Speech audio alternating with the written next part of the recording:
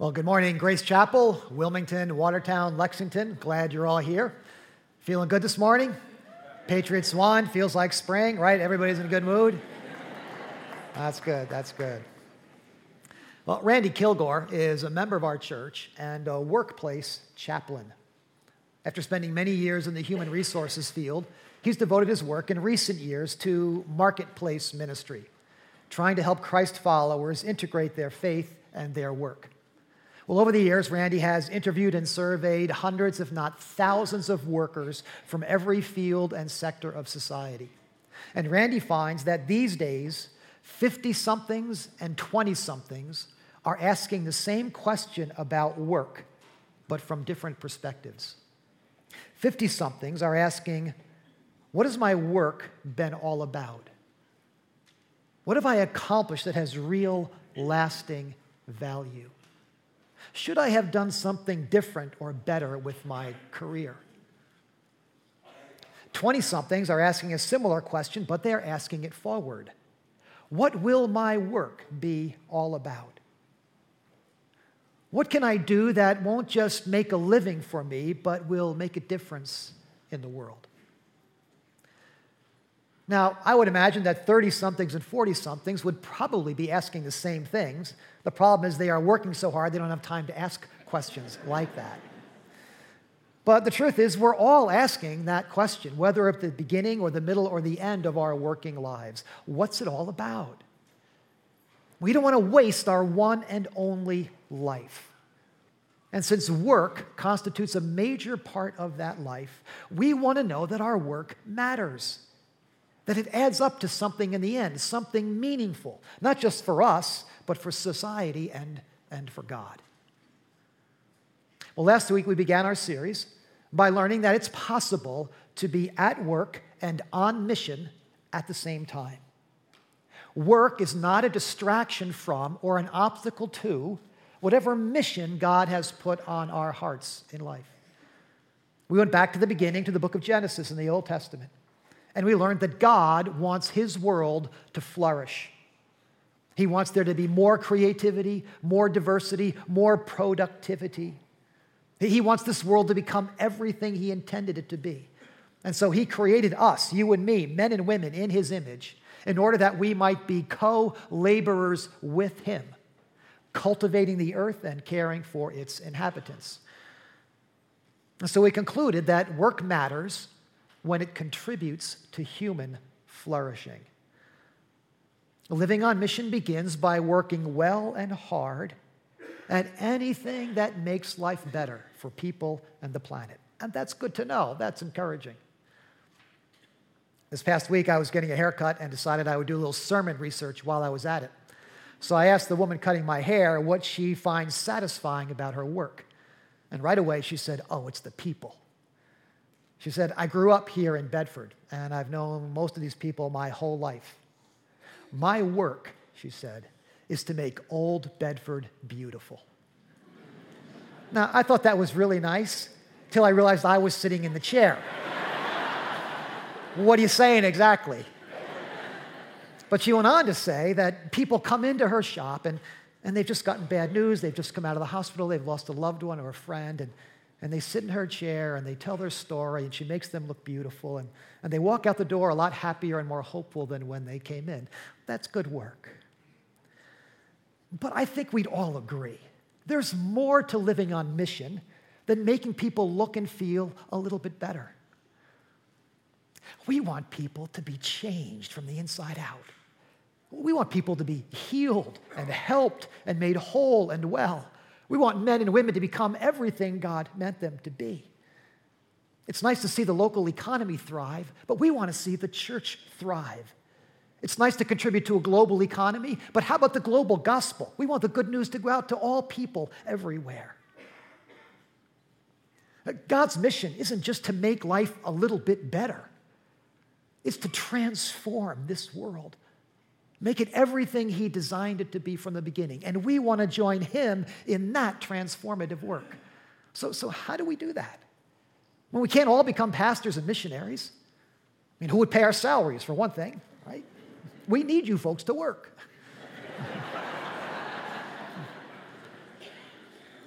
Besides, not everyone is gifted for preaching and teaching or planting churches or translating the Bible. Not everybody is interested, frankly, in spending 50 hours a week with their nose in a Bible commentary or hanging around with church people. We can't all be in full-time Christian work, can we? So how do you make your work matter for eternity? Let's keep this conversation going by this week going to the New Testament and seeing what the Apostle Paul has to say about work and mission. Now, last fall, we spent 10 weeks with the Apostle Paul, if you remember, and we described him as the most missional human being who's ever lived apart from Jesus of Nazareth. Well, we followed him around and watched him in action. What I'd like to do this morning is to look at some of his letters and see what he wrote to the Christians of his day about work and about mission. So usually we stick with one text of Scripture and kind of dig deep. We're going to trace a theme through some of Paul's letters here for a few minutes. I want us to see how central work is to Paul's understanding of the Christian life and mission. And as we learned last week, this is a message not just for people who are heading out the door to a 9-to-5 job every day. We all wake up every morning with work to do.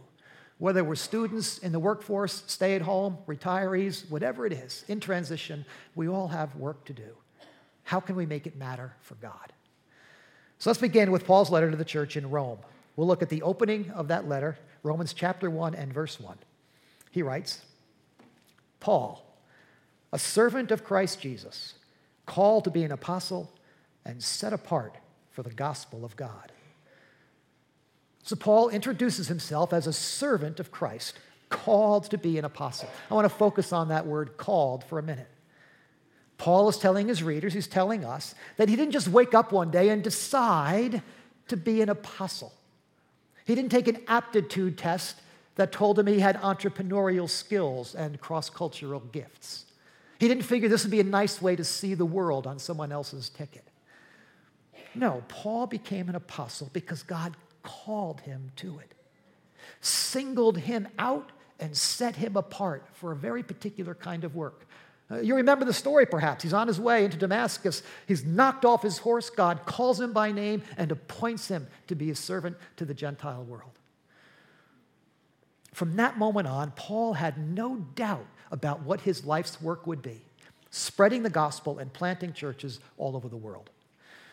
Well, we use that same language today when we talk, the language of calling, when we talk about people who are pastors or missionaries or church leaders and that sort of thing. Our pastor of young adult ministries, Dave Ripper, just preached a couple of Sundays ago. He just recently passed his ordination council here at Grace, and so on January 26th, he will be ordained to the gospel ministry, and he will be officially called a reverend, with all the rights and privileges there too, okay? Now, if that council had seen him dressed up like a Christmas present and bouncing around, I'm not sure they would have had the same thing. But one of the things the council wanted to know was not just does Dave know his Bible well and does he have ministry skills. They wanted to know, had he received and could he articulate a call from God to Christian ministry? And of course, he was able to articulate that call. And so we associate this notion of calling with people who are in what we call full-time Christian work.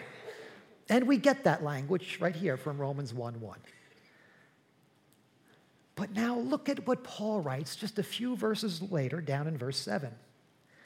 He says, to all in Rome who are loved by God and called to be saints. He uses the same word, called. Only this time, he applies it to every Christ follower, to all in Rome who are loved by God and called to be saints. You know what the word saints means? It means set apart ones. Well, that's the same language he used to describe himself back in verse 1, set apart for the gospel of God. Apparently, Paul is not the only one who has a unique God-given assignment in this world. According to Paul, every believer is called by God.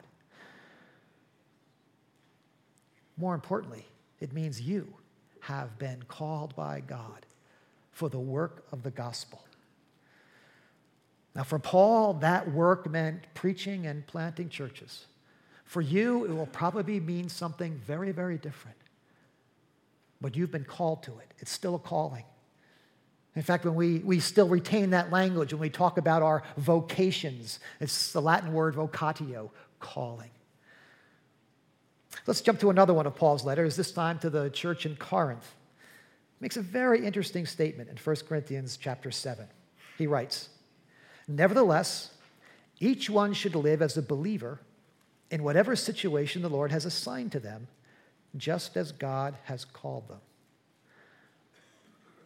It seems that some of these believers, when they come to faith in Christ, were beginning to wonder if they should make radical changes in their life circumstances. In other words, if they were single, should they get married?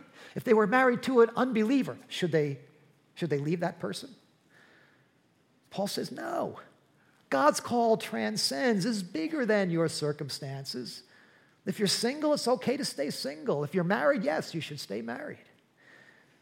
Then he goes on to apply that principle to some other situations, like cultural background.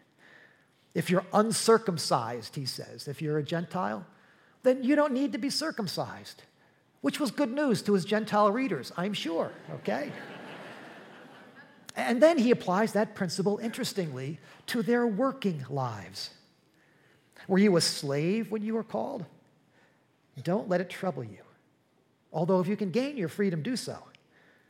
Brothers and sisters, each person should remain in the situation they were in when God called them. Now, as we've discussed before, old world slavery in the ancient world was not exactly like the race-based slavery we're familiar with from our modern world. But even in that ancient world, slavery was not a situation anyone would want to be in. Some slaves enjoyed a certain amount of autonomy. Some were able to work at skilled labor. But for most slaves in the ancient world, their daily work was tedious, dreary, difficult, monotonous, and sometimes downright brutal. But, Paul says, it's possible to be a slave and be called at the same time. The point he's making is that you can fulfill God's call on your life regardless of your circumstances. You can live on mission wherever you are and whatever you're doing. In fact, where you are and what you're doing may be exactly what God has in mind for you at this season of your life. Which means God probably doesn't want you to quit your job and become a pastor or a missionary. Now, if you find yourself in a situation where you are unhappy in your work, if you're underemployed, then by all means, look for a better job. But it is possible, even in a difficult job, even when you are looking for a job, it is possible for you to be serving Christ even in that particular season of your life, right where you are. Let's go on, one more passage, Ephesians chapter 4, verse 1. Paul says, as a prisoner for the Lord, then, I urge you to live a life worthy of the calling you have received.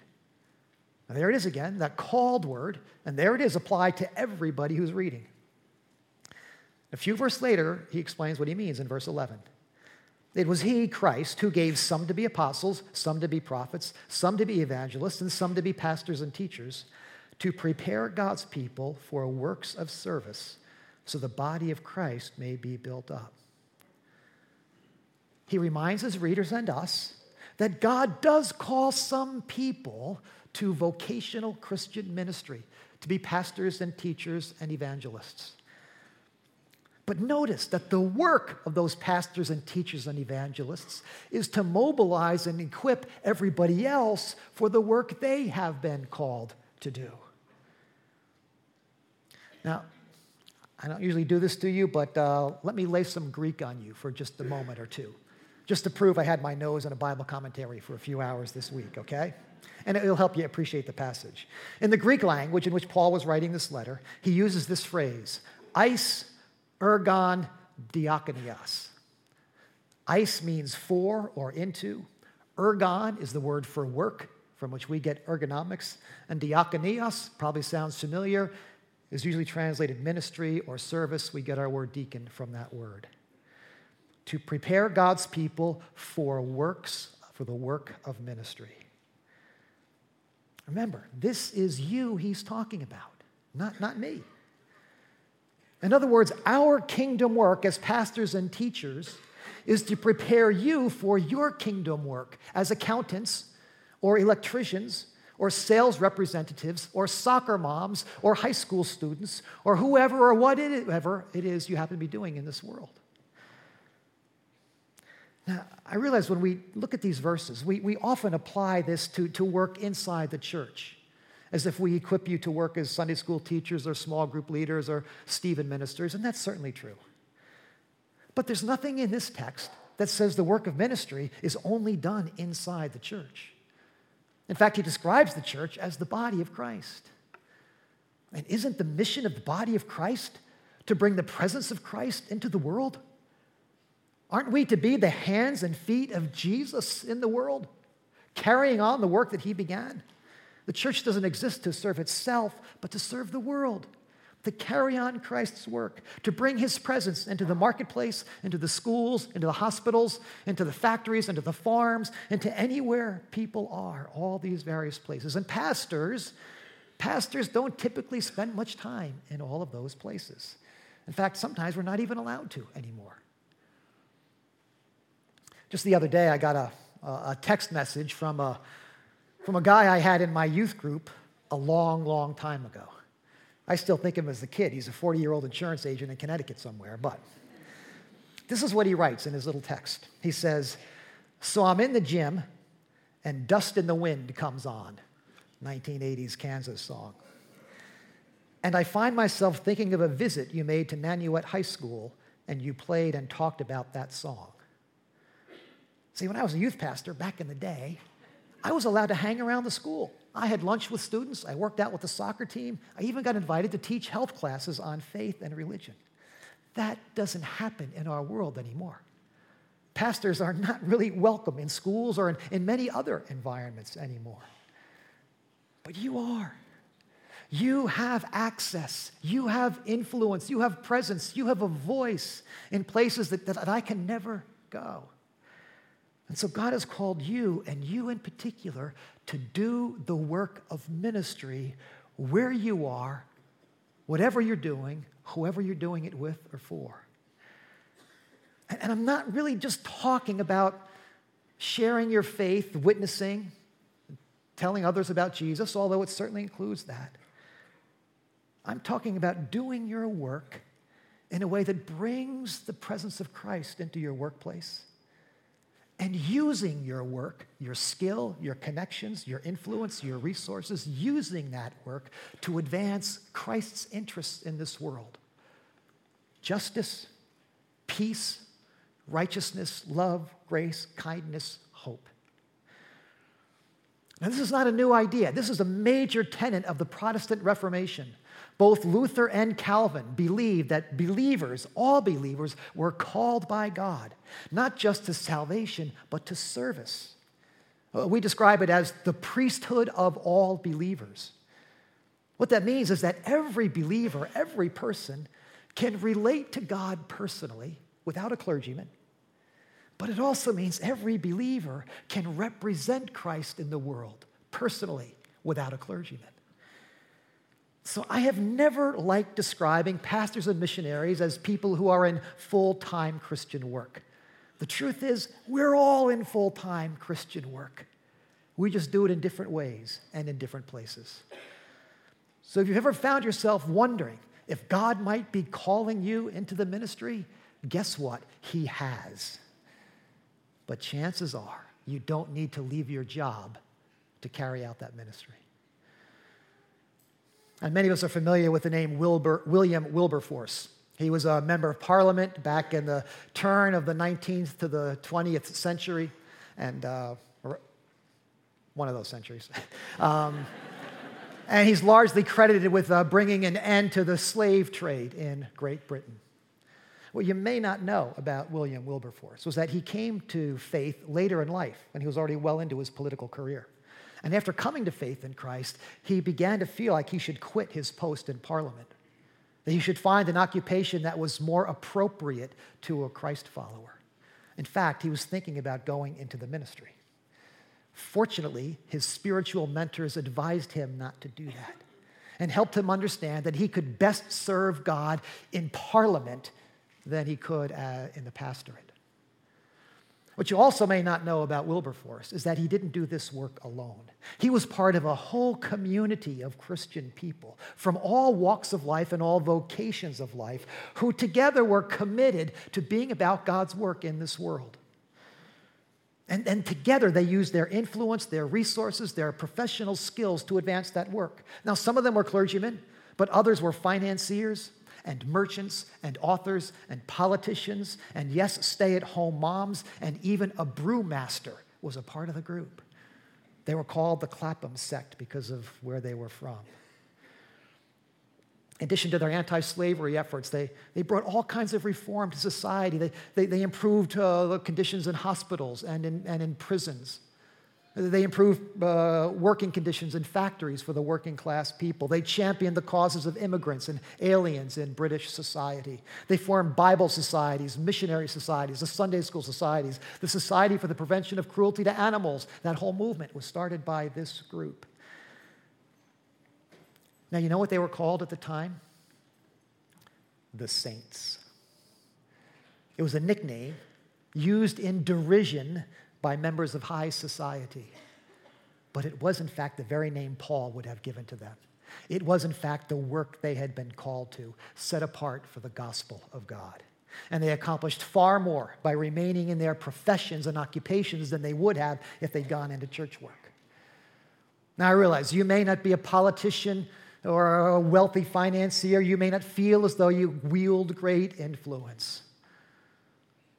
But you have been given skills and work and connections and influence that you can use to serve Christ and his kingdom. In fact, that's our learning for this week. Our work matters when it's done for Christ and his kingdom. See, being on mission is more than just about human flourishing. Human flourishing is great, but it's also about kingdom flourishing. It's about doing our work in a way that brings Christ's presence into the world and advances his interests in this world: justice, peace, righteousness. So how in the world do we do that? How do you do that at work? Three quick thoughts, and then we'll talk about it more next week. First, you do that by the quality of your work.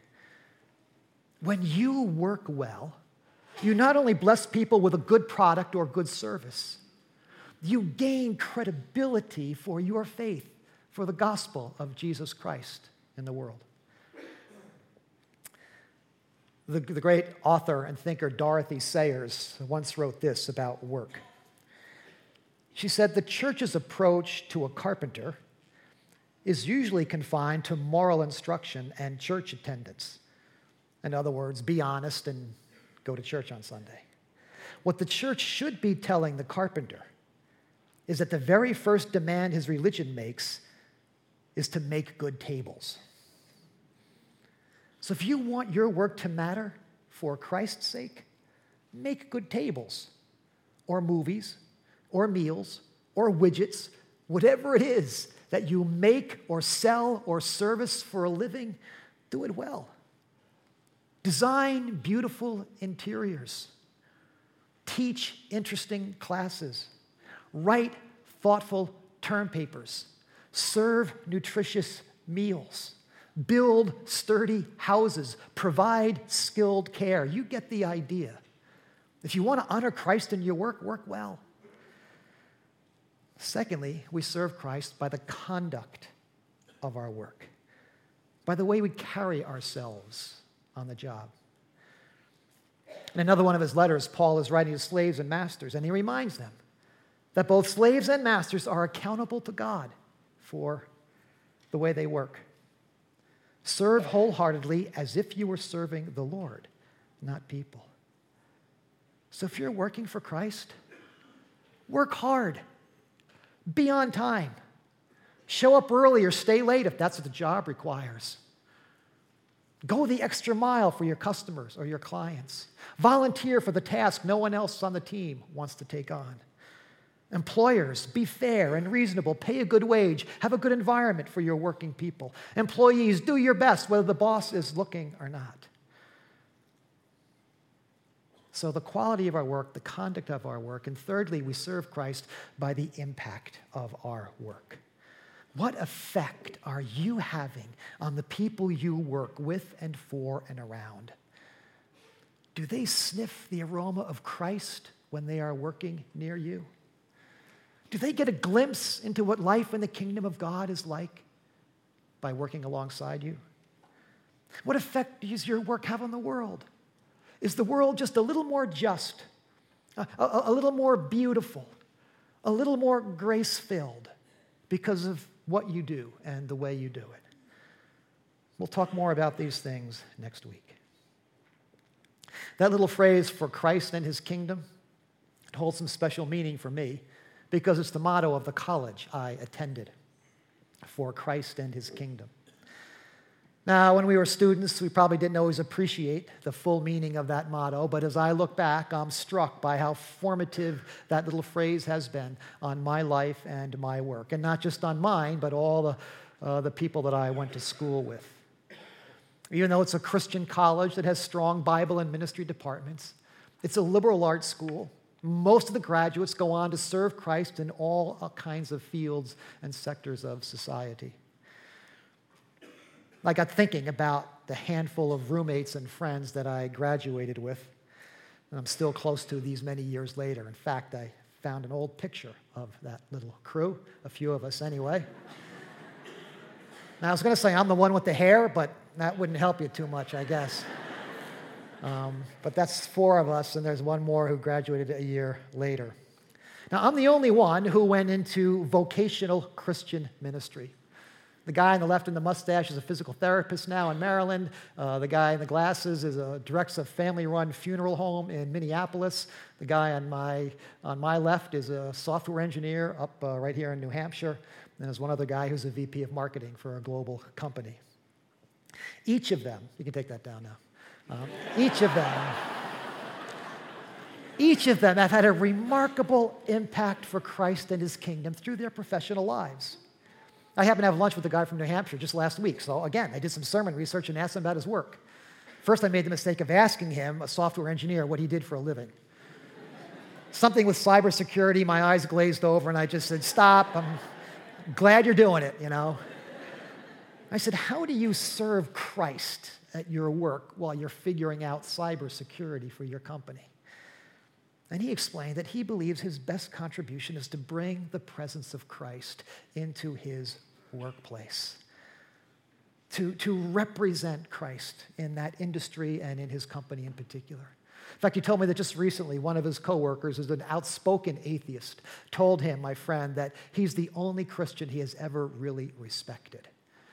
I can assure you that's not because my friend has a big Bible on his desk. It's because of the quality and the conduct of his work. Over the years, he's worked hard and well and has earned the respect of his bosses, his teammates, his team members, his colleagues, and his competitors. It's not uncommon at all for people to seek him out for wisdom and even spiritual conversations. And the same things are true of my other friends as well.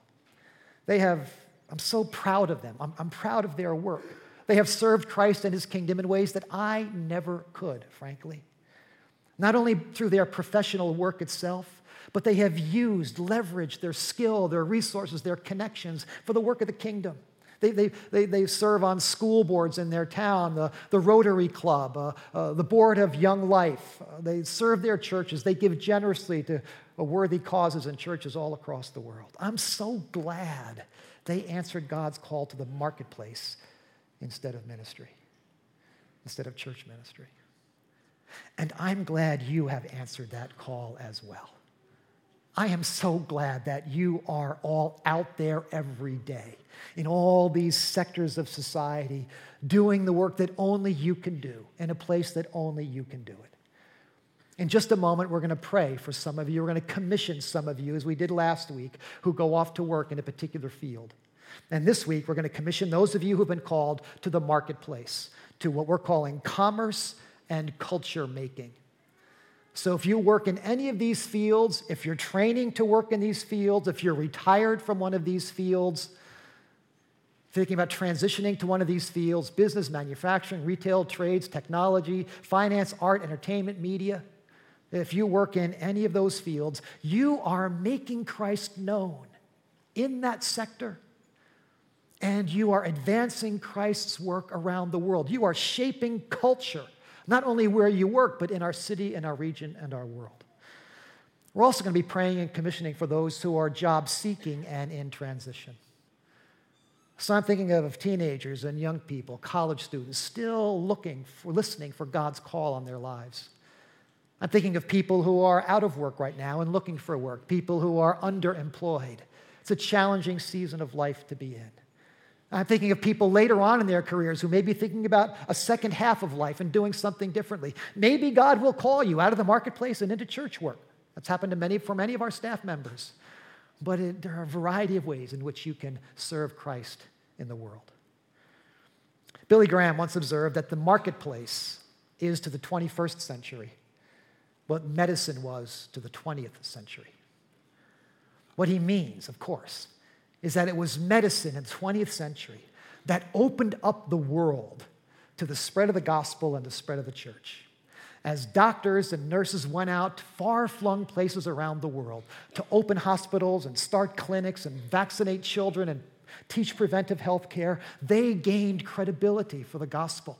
They forged relationships. They opened doors that eventually led to the establishment of churches and orphanages and schools and hospitals and radio stations.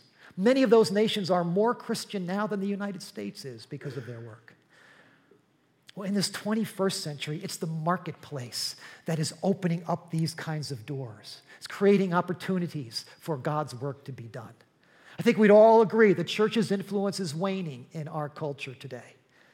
No one is calling and asking for the pastor's opinion on a variety of issues facing our culture. The majority of people will not be in church on Sunday morning. But every Monday morning, thousands of you are released into the marketplace. That's you. Schools, hospitals, offices, factories. To do what only you can do in the places only you can go. I want you to know, on behalf of the pastors of this church, we are proud of you. We are thankful for you. We want to do everything we can to mobilize and equip you for that work, to help you live a life worthy of the calling you've received. And so this morning, we'd like to commission those of you who are working in this particular field or looking for work in any of these fields. I'm going to release the campuses now to their particular venues so they can have a pastoral prayer moment right there on their campus. And we will be doing the same thing right here in Lexington and in the courtyard as well. So if you fit into any of these categories, I'm going to ask you to stand right now where you are. Work in commerce or culture making, or if you are a job seeker, perhaps a student, feel free to stand where you are. I'm going to invite Tom Kalatosti to come and pray for us this morning. Tom is the chairman of our elders, and he has also spent a lifetime work as an executive and in finance in the marketplace as well. So Tom, come pray, please.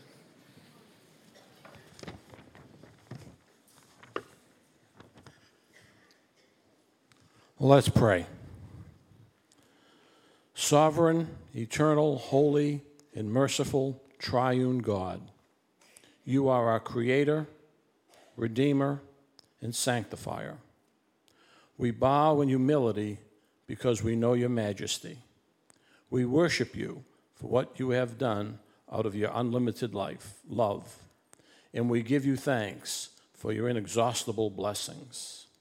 Among our blessings, we thank you for our work, for the strength, the health, the wisdom, the skills, and the opportunity we have to apply the gifts that you have given us, to provide for our families, to enrich the people around us, to contribute to the common good of society, to be salt and light, and to use our earned resources to advance your kingdom purposes in this world. Lord, we acknowledge that some are in a season of discouragement today because of unemployment, underemployment, transition, or health challenges. We ask out of your goodness and mercy that you'll provide healing and opportunity for those in need this morning. Give them courage and confidence and assurance that you are their God, that your love is unwavering, and that you have a plan for them.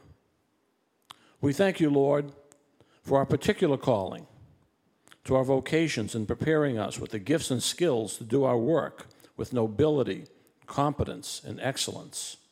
All work is ordained by you. So help us to grasp the truth that all of us, regardless of position or title, work for you. We are your emissaries of peace and joy, encouragement, righteousness, eternal hope in the sphere of influence that you have placed us. May we demonstrate the gospel in word and deed by the quality of our work, the integrity of our lives, our kindness to people, and our spirit of joy in you. For those who work is on the front lines, individual contributors, expertise and knowledge workers, we pray that they will perform their responsibilities with excellence as unto the Lord. Give them character and grace and patience when they experience less than valuing and empowering environments, difficult bosses and demanding customers who expect too much and appreciate too little. May the quality of their work and their winsome manner reflect Christ and be a testimony of your transforming power in their lives. Help them to progress, grow, and develop to reach their career aspirations and their God-given potential. For those in positions of authority, managers and leaders and executives, they bear a heavy responsibility and accountability. May they be missional in their vision to build businesses, divisions, and departments that serve and contribute principal products and services for the betterment of your creation. Fill them with wisdom, compassion, integrity, and kindness so they can deal justly with their customers and their employees. May they lead in Christ's likeness to create workplaces that are havens for creativity, empowerment, dignity, and safety, where employees are supported to grow and develop in skills and in responsibility. We pray that you will prosper these leaders so they can create good and meaningful jobs and provide them with abundant resources so they're able to be generous stewards. Loving and faithful God, by the authority of your scriptures, the love of Christ, and the power of your Holy Spirit, we commission these Christ followers as marketplace ministers of the gospel of Jesus Christ. Give them all the ability, grace, and strength to fulfill your calling on their lives. In Jesus' name, our Savior and Lord, we pray. Amen. Can we affirm those around us who are standing and working in this field? And I'll ask the rest of you to stand, please, for the benediction. Well, thanks for being part of our conversation. We'll continue it next week, talking about how to make a difference through our work, and then we'll wrap it up in 2 weeks by talking about the dark side of work. Okay, so 2 more weeks to go. But until next week, may the Lord bless you and keep you on the job. May the Lord turn his face towards you and give you his peace so you can share it with others. May the Lord make his face shine upon you and be gracious unto you, that you might display his grace to the world around you. Amen.